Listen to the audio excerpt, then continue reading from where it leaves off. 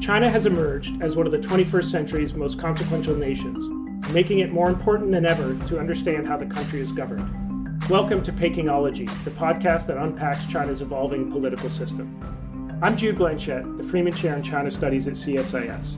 And this week I'm joined by three special guests. Carl Minzner, a senior fellow for China Studies at the Council on Foreign Relations and a professor of law at the Fordham Law School, Andrew Polk, the co-founder of Trivium, and Gerard Dipippo, a senior fellow in the economics program here at CSIS. Today we're going to do a slight change in format from the traditional show. After Gerard, Andrew and I did a roundtable discussion on Taiwan issues a few weeks ago, we thought it might be worth from time to time having a roundtable discussion to just catch up on what our policy developments in China. Obviously, here the focus is everything is on great power competition, but China has a lot going on that is related to, but distinct from great power competition. And as far as I know, there's not any regular program where folks sit around and discuss what's happening in the most recent politburo meetings, for example, or other major policy developments. So Andrew and Gerard, with occasional special guests, will be a more regular feature of the podcast.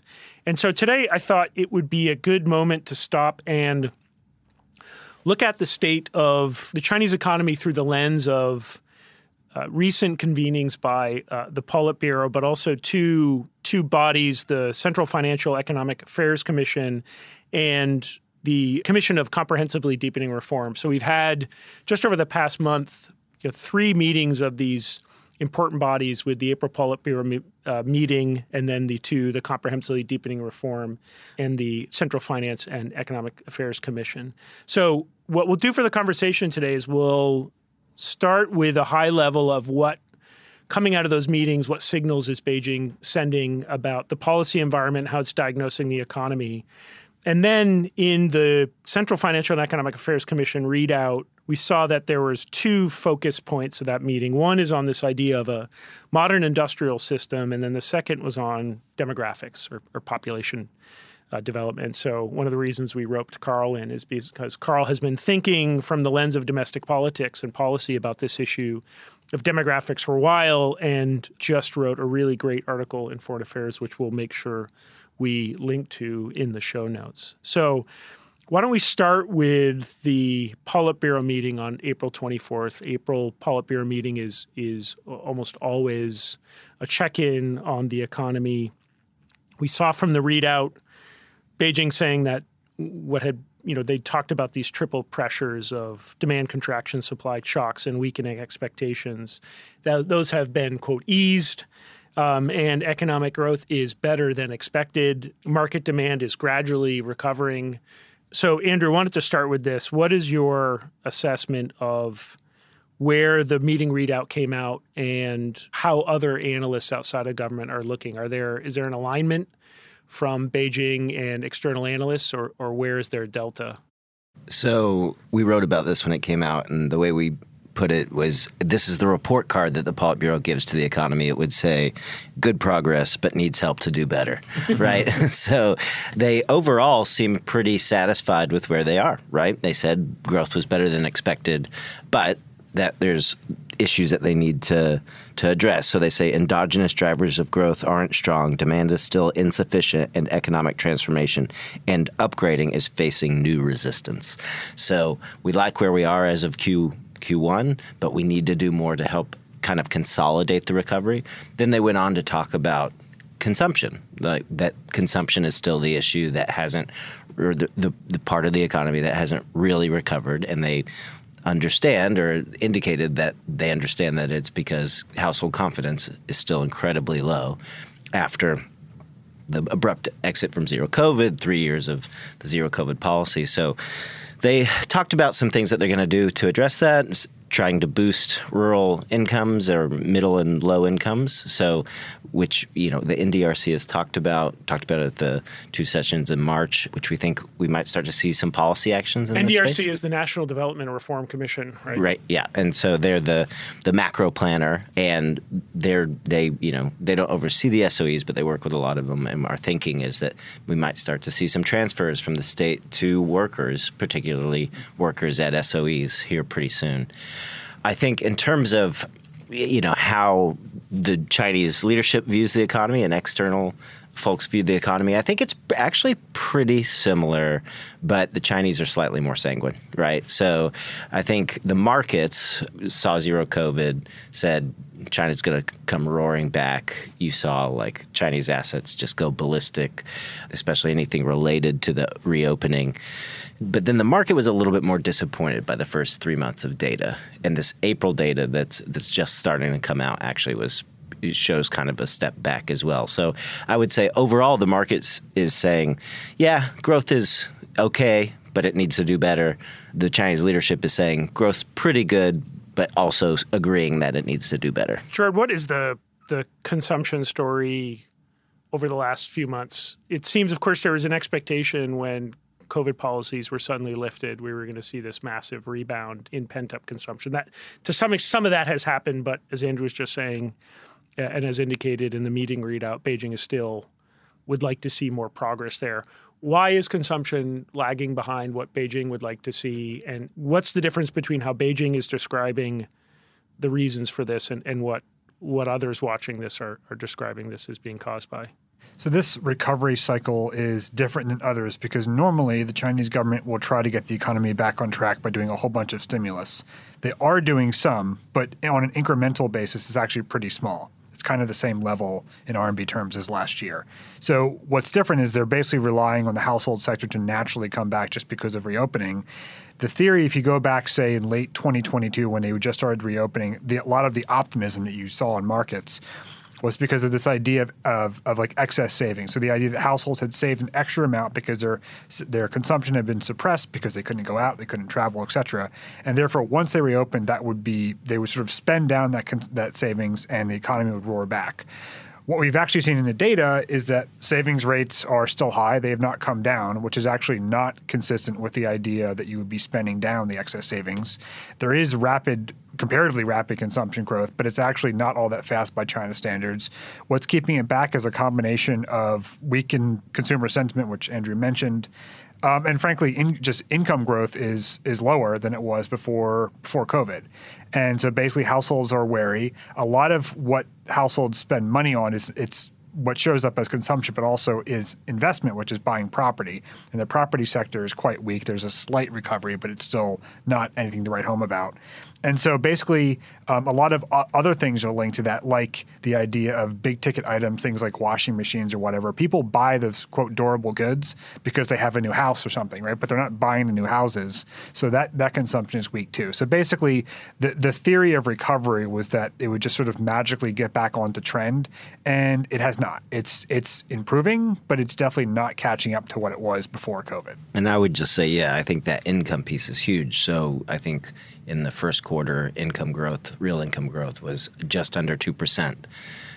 2019, it was 5%. You dial back 3 years previously, it was averaging around 9%. So this is kind of a structural and cyclical trend, and obviously after the psychological impact of COVID and your wealth is growing much more slowly, or I guess your income is growing much more slowly, you're not going to just jump back into purchasing the same way. Well, and your wealth if it's in housing. Exactly right. Exactly right. Yeah. Can I ask what you see about youth unemployment? I mean, do Chinese leaders view this as like a cyclical thing, or is it something that's just an artifact of COVID zero, or they view this as a more latent long-term issue and policies that they're contemplating to address this? That's a good one. I mean, obviously, unemployment's always on the mind, right? I do think they view this as more of a long-term structural issue.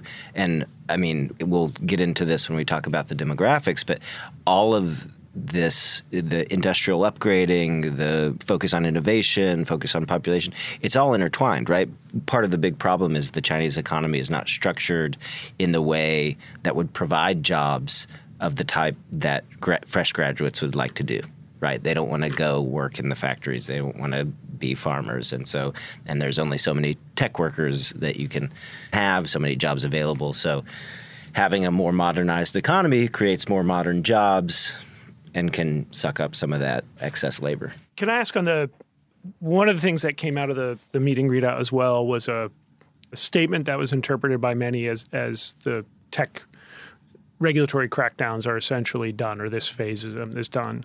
I'm curious, any thoughts from anyone on the lasting effects of of the summer of 2021. I wonder to what extent even soothing statements coming out of a singular politburo meeting, which may indicate the end of this phase of a potential campaign, I would imagine. And just trying to tie this back to issues of the future of the technology sector, I imagine just a lot of the damage is done, and this is not any indication that more aggressive regulatory actions against technology companies are off the books for the future. But just curious, what signal do you think this sent? How is this interpreted? Yeah, I mean, I'd say we have a whole practice that looks at tech regulation, and it's been an absolute love-in with the tech companies over the past 6 to 8 months, which is an abrupt about-face. And it's pretty clear that there was this disjointed, aggressive regulatory crackdown along several fronts. It went too far too fast, I think, and now regulators are understanding, we need these tech companies to keep jobs stable. They provide a ton of jobs. Yeah, exactly. And so I don't necessarily think the damage is done, quote unquote, from the standpoint of like the tech companies are like, there's no space for us to flourish, but rather they're not as profitable now because of all those actions that were taken, which I think many of them were proper actions, like trying to reduce monopolistic behavior, trying to get companies to better protect data. But when you start denting profitability, it's much harder for them to hire new workers. And so I think their regulators now throwing their arm around the tech companies saying, okay, help us out, guys. I would add that, in real time, it's often hard to figure out what is cyclical versus structural. And on the youth unemployment issue, which relates to the tech sector, it's something like 20% or close to it, 20% unemployment. But that data only goes back to 2018. And, it's actually normal in many countries, including the U.S., for young workers to have higher unemployment rates than the average. But in China, it's clear that there is like a secular trend from 2020 onwards. So basically COVID until now, it's sort of just kind of a straight line going up. There are arguments about, it's lying flat type of culture. It's maybe because the tech sector is weak.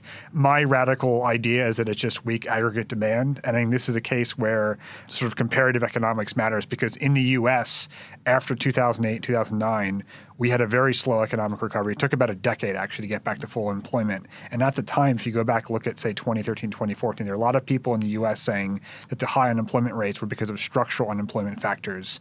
And over time, those arguments were rebutted because the economy got back to full employment. And so there might be part of it that it's tech regulations, lower profitability, and some structural factors there. But I think it's really just that the Chinese economy is weak, and that's why those jobs are not there. Real estate sector was also mentioned in the Politburo readout. Especially, I'm curious, Andrew, how do you interpret this idea of, quote, promoting the establishment of a new model for the development of the real estate sector? Obviously, Beijing recognized that it over-tightened a couple of years ago. It's also not trying to reinflate a real estate bubble. It's not a knife's edge, but certainly this is a relatively narrow path, and you've seen some sort of accommodative policies return. And you're starting to see the effects of that. You're seeing a sort of modest uptick in house prices, new, construction starts. So is Beijing out of the woods on this? And then I guess this for the group, solving a short-term contraction in the real estate market is very different from solving this long-term issue of an over-reliance on the real estate or overexposure in the real estate market. And there's a sort of a tension between, which I think Beijing was trying to address in some of its actions a couple of years ago, is we're going to have to take some pain now in the real estate sector to be able to solve this longer-term over-reliance. But there's a tension now between correcting or at least moderating the downturn in the real estate market in the short term and trying to actually move this over-reliance on the real estate sector as a significant part of GDP in the long term. So, but first, the short term, are they out of the woods? So they're not out of the woods, but it's not clear how hard they're trying to get out of the woods, I guess, because it does still seem to me that they are willing to take some short-term pain to make a more long-term transition. That's not to say that everything that's going on in the property market is like a planned outcome. What we saw in the most recent data, so March looked pretty good. Looked like people came out and bought quite a few houses. The sales numbers jumped. The completions numbers jumped, which is good because Beijing's stated policy for 3 or 4 months now, maybe even 6 months, has been finish the projects that are under construction, right? So we're going to have to see a bunch of completions before we start to see a big jump in new starts because developers don't have the cash to finish the current projects and start new ones. The challenge was in the most recent data, we started to see a step back. We saw sales contract in April in most cities. We saw the lending numbers, medium and long-term loans to households, which are basically mortgages, contracted for the first time since, I think, April 2021, which means people are paying down mortgages, not taking out new mortgages in aggregate. And so the animal spirits, the people's feelings towards the property market are still very fragile. New starts aren't happening. And so after 1 month of positivity, we took a big step back. Now, just to pivot to throw it to the other guys, it's hard for me to see in the short term what the trajectory looks like. I think best case scenario, property market maybe gives like zero contribution to growth, i.e. isn't a drag on growth like it was last year.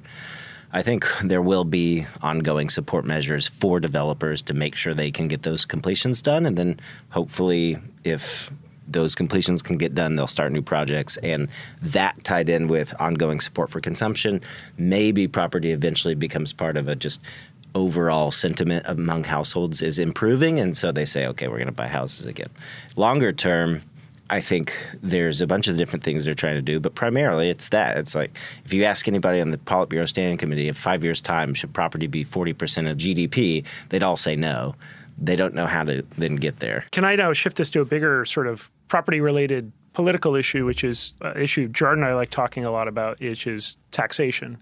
Keith Bradshaw had a good article in the New York Times the other day. You love talking about taxation. We do. On why doesn't China have a property tax? And the lead of that article is basically they finally finished this national sort of registration of properties, which is sort of, it's just step number one. You at least now know where everything is. But then that opens up just the second, third, fourth, fifth tier of questions, which are arguably much, much harder. So, Carl, curious if you have any thoughts about this from the political lens. In some ways, this is a no-brainer.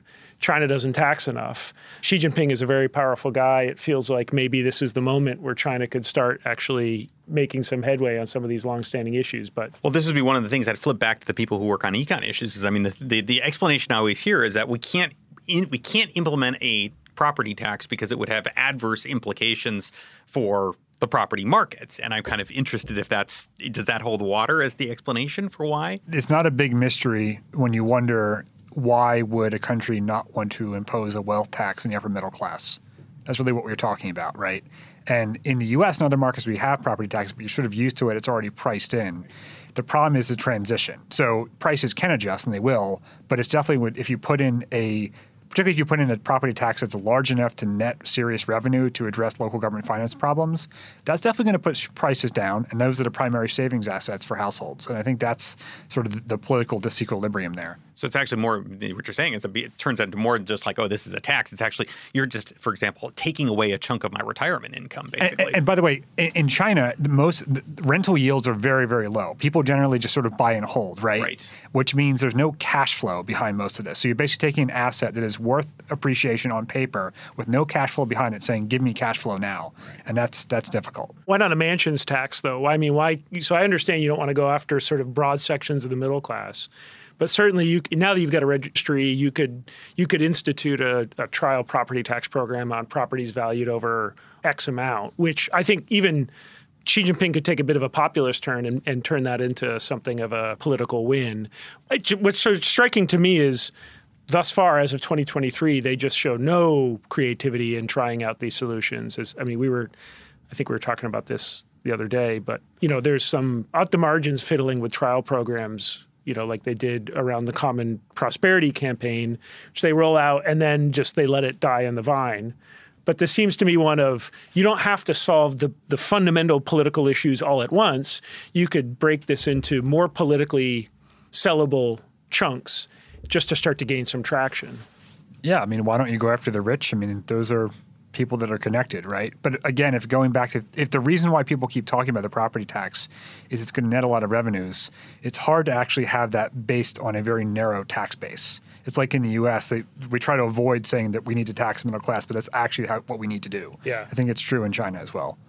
also wonder what would the perception be if you're saying the mansion tax? I mean, what would be the signaling to sort of the ultra elite, or sort of many people at home offices moving out of Shanghai to Singapore? Well, I guess I'm just playing through what are the political ramifications when you are now just targeting a very narrow sector.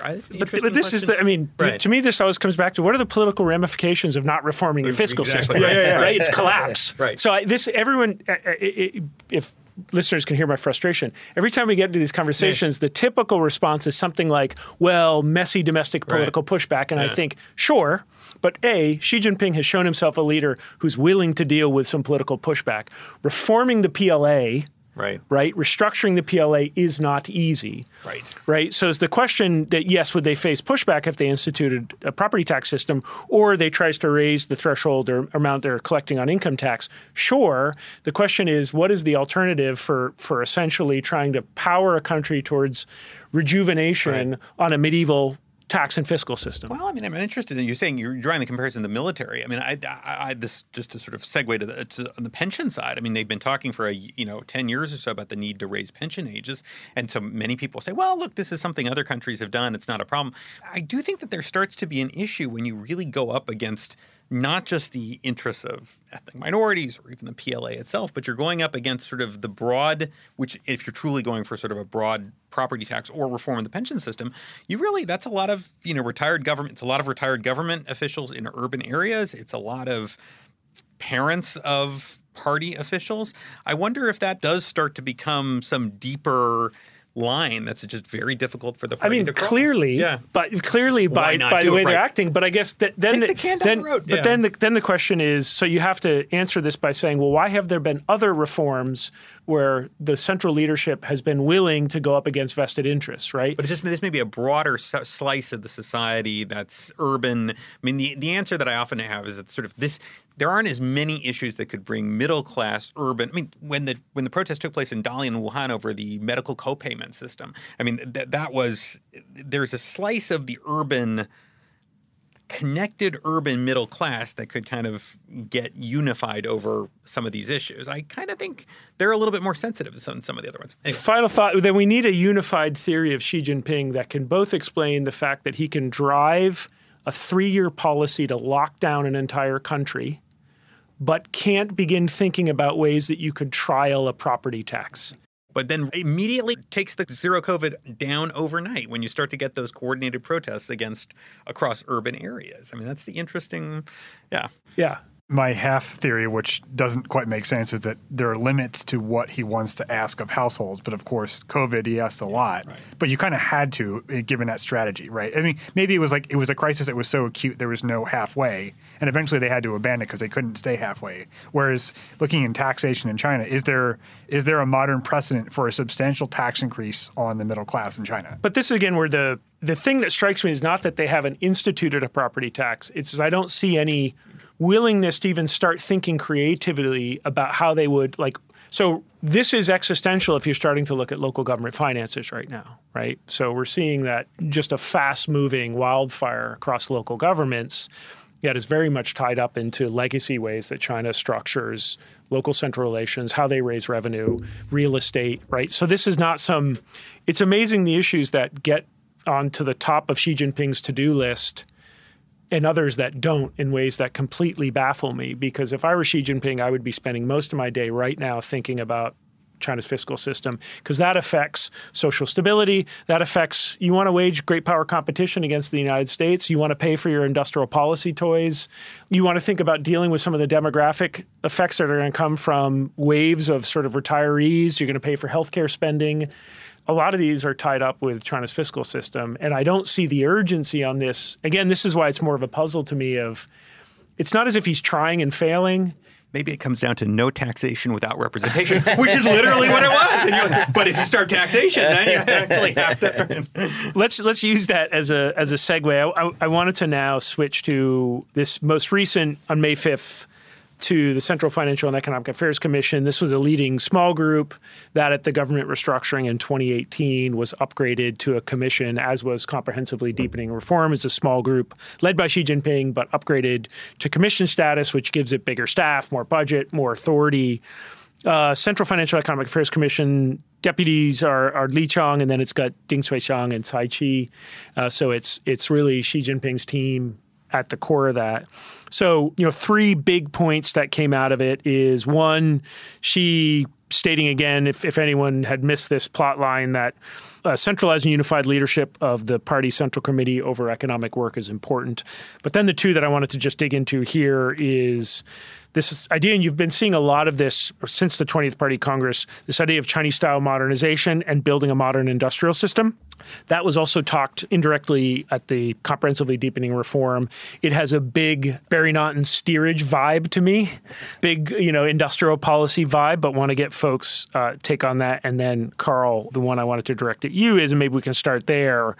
Now, I'm going to quote from the readout from the meeting. It says, population development is a major issue related to the great rejuvenation of the Chinese nation.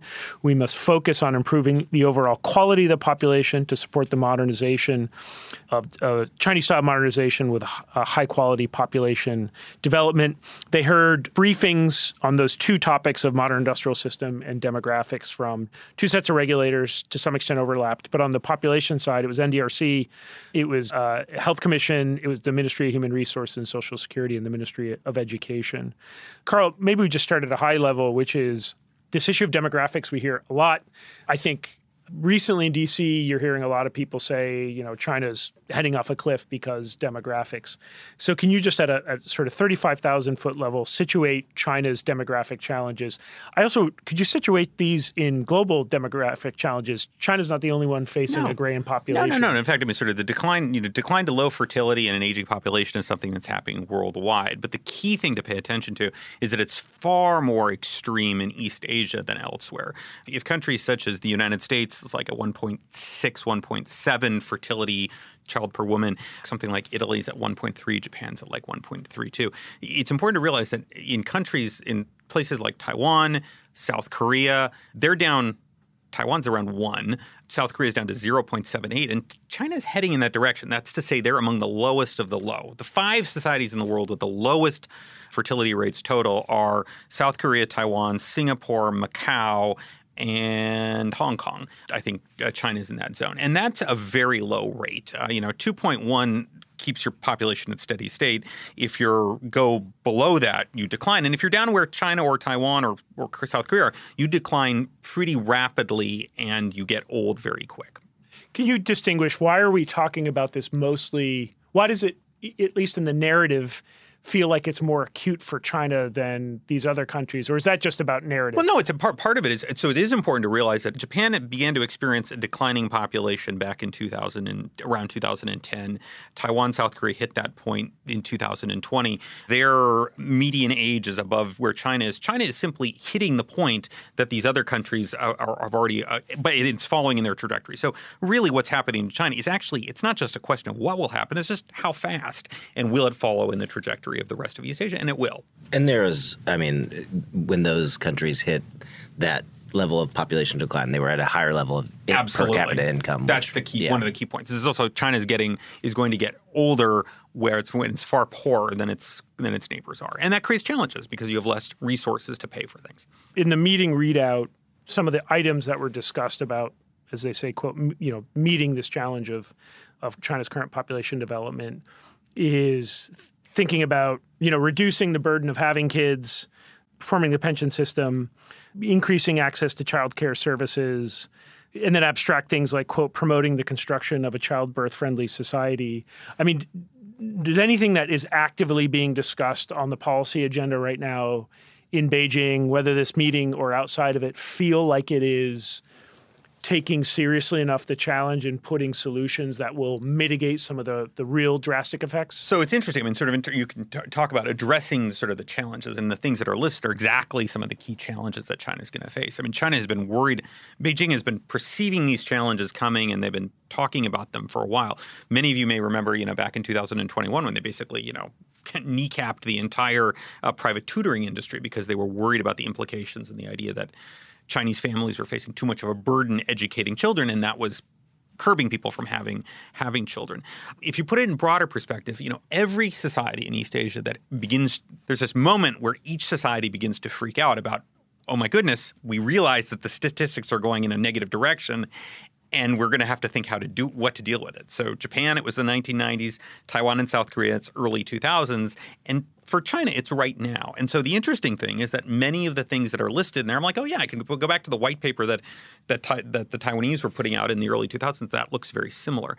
The one other thing that also happens with all of these proposals is that each society shifts towards pronatalism, which is to say that they not only begin to look at what are we going to do to respond to the challenges, but how do we push people to have more children? To me, that's actually one of the unanswered questions in China is what will happen when you start to see them begin to grapple with this question of what does it mean to have a family-friendly society? Does it just mean building more kindergartens, or given China's own history of the one-child policy, does it involve something like a little bit more coercive to sort of push things? Yeah. That's what I don't know. Yeah, my question was also going to be, especially with the ability to completely dominate the sort of cultural propaganda space, do you start seeing pressure on women instantiated through propaganda campaigns that are sort of do your patriotic duty, and then, of course, the adverse effects for their societal relations, like have 2.1 kids or else you're not a patriotic citizen. Yeah, and I think there's a whole gray zone that could happen even before you get to that. I mean, you could start seeing, school curriculum. Is it encouraging girls to get master's degrees? Is that a good thing? Marriage age currently set for 20. Do you start dropping the marriage age? Divorce rates in China. There's been a big drop-off in first-time approvals of divorce precisely because Chinese authorities in rural areas are like, well, we're worried about the social ramifications of the man who's been divorced. He's upset. So rather than make him upset and get his kin involved in a mass petition, maybe we'll just not be granting those divorces on the first time around. All this has real ramifications for women's rights in China. And I don't know what could happen going forward. This is something to watch. The chief economist at the conference board where I used to work, the old chief economist there, a guy named Bart Van Ark, used to always say the easiest thing to predict about China's economy, or pretty much anyone, is what's going to happen to the population. I can't tell you what growth is going to be in 15 years. I can't tell you what inflation is going to be, but I can pretty much tell you with high confidence what the population is going to be. Speaking of Jude's point earlier about why aren't they addressing property market or property tax, why didn't China, why don't other societies move earlier on these things? I think that's actually a fascinating question. It's actually also the property tax. But I think that's actually a really interesting question. Actually, it's interesting to want to watch the United States too, because we're actually our fertility rates have dropped below since we were at 2.1 in 2008, and we're now, it's been a decade or so, we're down 1.1, 1.6, 1.7. I think one interesting thing, and I really grapple with exactly that question. It's the same thing I saw when I look at Taiwan and I look at South Korea. You really sense this lag, and the answers that I come up with are a couple. It's almost like nobody can believe that it's really happening. Second, each society has always been grappling with the issue of we've got too many people. And so there's an instinctive, even when I deliver talks on this subject to my colleagues in the United States, the first question is, well, why is this a problem? Climate change. Isn't this good? It's difficult for people to sort of wrap their heads around the idea that there was this issue that we've been struggling with. Huge population, how do we deal with it? That the flip side could itself start to create problems. And then the other issue is that sort of many of the questions here, if you talk about them, people are like, well, are you implying that we should go back to more conservative societal? And so you're like, no, I just want to talk about what the statistics might indicate. You run into some interesting normative questions when you play with this. But that's a really good question. Yeah, the other thing, too, to Andrew's point, I guess, I remember when we were at the conference board, work that was coming out in 2015, 2014 that we were putting out, which was showing already, I think China's sort of workforce, sort of new workforce entrants peaked in 2015. You were already basically, and the big distinction there was one big, massive policy architecture. So it wasn't like other governments trying to wrap their heads around this sort of variegated challenge. In China, you had this big one sort of clunky policy, which even if getting rid of that in 2015 wouldn't have done everything, it would have been one of these early indicators that Beijing recognizes the problem. So you had all this data already coming in, and you had a best. They only were able to they only began to drop the one-child policy after they'd wrapped the population council back into the Ministry of Health. They had to degrade it bureaucratically. You had 200,000 people who were employed with that entity, and that's a big vested interest to be like, well, and so many of them are now getting retrained as like child education specialists and so forth. And so it's going to be interesting to watch that bureaucracy move into a pro-natalist era, and I'm like, well, going to get interesting. That's fascinating. I feel like often governments in general, but China in particular, a lot of explanations come down to very inane bureaucratic kind of developments that have to be dealt with. That's fascinating. And so it's curious why on these issues where you do have these sort of built up vested interests, what are the dynamics that need to occur to where the leadership will suddenly say, we're willing to expend political capital to smash through those, right? So in any of the big surges of reform all throughout the 1980s, 1994 tax reform, even WTO entrance, like a lot of vested interests at stake here, but some internal calculation occurs where the leadership has finally said, because again, we've had government restructuring in 2018 that was massive, right? You saw wholesale redistributions of power from state to party. We've had new regulators created. So you've seen this vested interest have basically been a permanent feature of the Chinese landscape. And yet there are moments in time where they say, we don't care. And I'd be curious to know what changes when they suddenly feel willing to do that. Final thing I want to focus on, and then we can wrap up. I want to come back around to the other thing that was mentioned in the finance and economic meeting, which is this idea of a modern industrial system. Rewinding all the way in time to April 21st for the meeting of the Comprehensively Deepening Reform Commission. And that, by the way, led by Xi, deputies are Li Qiang, Wang Huning, and Cai Qi. Just a few quotes from that. Meeting pointed out that strengthening the dominant position of enterprises in scientific and technological innovation is a key measure to deepen and reform the science and technological system and promote the realization of high-level scientific and technological self-reliance. And then one more quote. It is necessary to focus on the major needs of national strategies and industrial development, increase support for enterprise innovation, actively encourage and effectively guide private enterprises to participate in major national innovations, and promote enterprises to play a role in key core technological innovations and major original technological breakthroughs. So although this is happening at the Comprehensively Deepening Reform Commission, this doesn't feel a very sort of 2013 third plenum vibe of letting markets do their thing. This feels very much like sort of core Xi Jinping thinking about, again, as Barry Naughton called it, sort of steerage, which is elements of markets, but going to have much more sort of top-level design. We had at the MPC this March seen another restructuring where we saw Ministry of Science and Technology being restructured. We saw a new party commission within that, which is going to guide this. We'll just let thoughts from the group on what are the likely implications of this, Andrew? I mean, you've been watching this closely. I mean, what was your readout from this now focus on this, quote, modern industrial system? Is this just more industrial planning, or do you think there's a new twist coming? I don't see anything that indicates a major new twist. I think it's just more doubling, tripling, whatever you want to call it, down on making breakthroughs in innovation. I mean, I think there is the idea that, they do, I think, look around the world and say we don't want to be like, we don't want the long-term trajectory of our economy to be like the U.S., for example. We don't want our industrial system to get hollowed out. We don't want to be primarily a services economy. So we want a very strong industrial system. But it's also an admission that their current industrial system is not particularly modern. Is the sort of EV success China's having sort of the model of what they would like to be?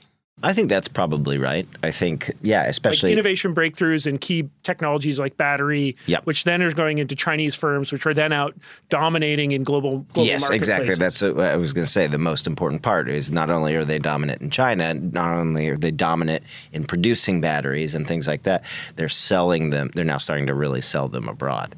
I thought the other interesting piece, there is a piece in the readout. I'm not sure if it was the deepening reform or I believe it was the Economic and Financial Affairs Committee or Commission meeting where they mentioned, Xi Jinping specifically mentioned, this will give us the capability to compete internationally. Yeah. And so really focusing on not just doing this for our domestic economy, but to get ourselves out there. And it wasn't just about like dominating markets. It really had the vibe of like compete with the United States, right, on technological innovation and having a strong industry. There's a longstanding trend that's consistent with the 14th five-year plan, basically pushing against the tide of history and China's own development to pretend that China's future is to be mostly manufacturing, when that's simply not possible if you look at the math. It's already mostly a services economy. And in fact, most workers are in services, not in manufacturing. It's only a quarter of GDP is manufacturing. And we know, so take EVs as your example. China is getting much better at EVs. But over time, you would think that the amount of household income that goes to buying cars would shrink.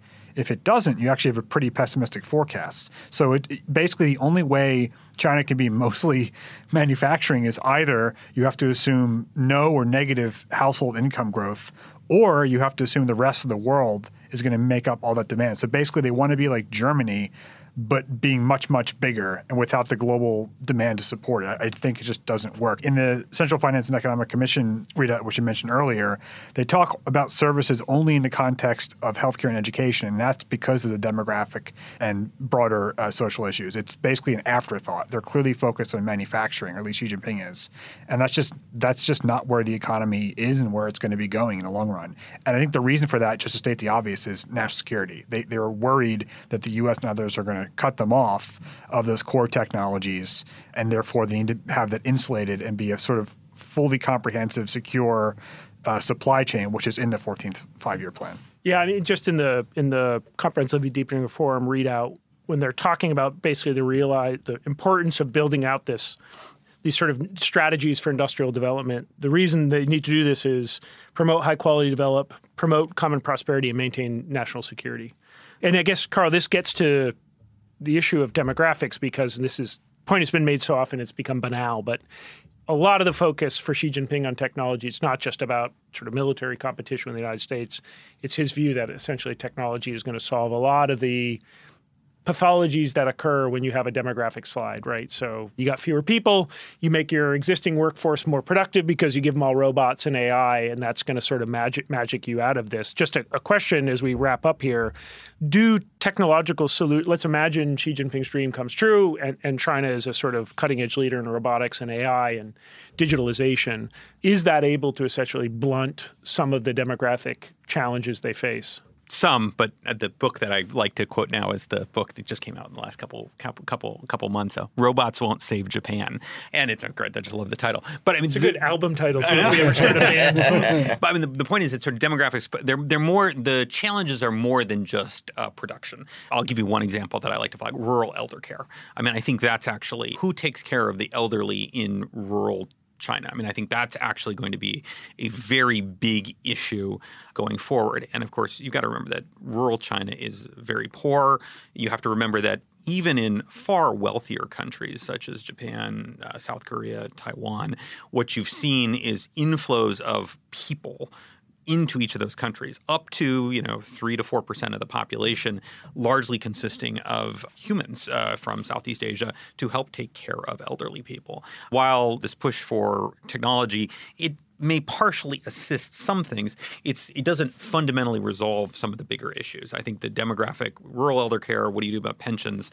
There are going to be a whole range of other challenges that are, and frankly, I don't think the pronatalist measures themselves, they haven't bounced the fertility rate up in any of the other East Asian countries, and I don't think they're going to have that effect in China either.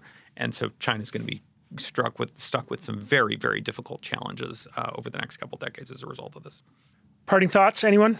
I was just going to say, you asked whether there's anything new on this industrial system, upgrading in these readouts, and I said no, and I think I always tie these things back to what came before.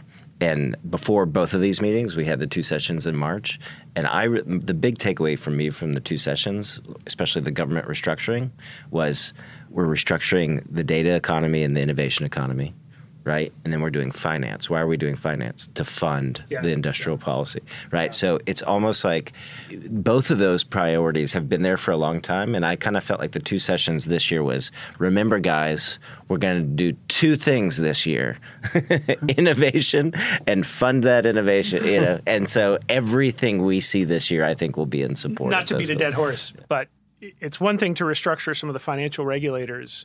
It's not a substitute for restructuring your fiscal system, if you really. So I promise. Property tax. I promise I won't bring up tax every time. But it's like, that's great. You can create a new sort of national financial regulator. You can restructure sort of the portfolios. But maybe for another podcast, I think part of the corollary is that they are focusing on the capital markets. And I almost wonder if they're more focused. There are some things the capital markets can do kind of to offset the fiscal pressures. So we'll see where they go with that. Carl, Andrew, Gerard, thank you very much. Thanks so much. Thank you. If you enjoyed this podcast, check out our larger suite of CSIS podcasts. From Into Africa, The Asia Chessboard, China Power, The Trade Guys, Smart Women, Smart Power, and more. You can listen to them all on major streaming platforms like iTunes and Spotify. Visit csis.org/podcasts to see our full catalog.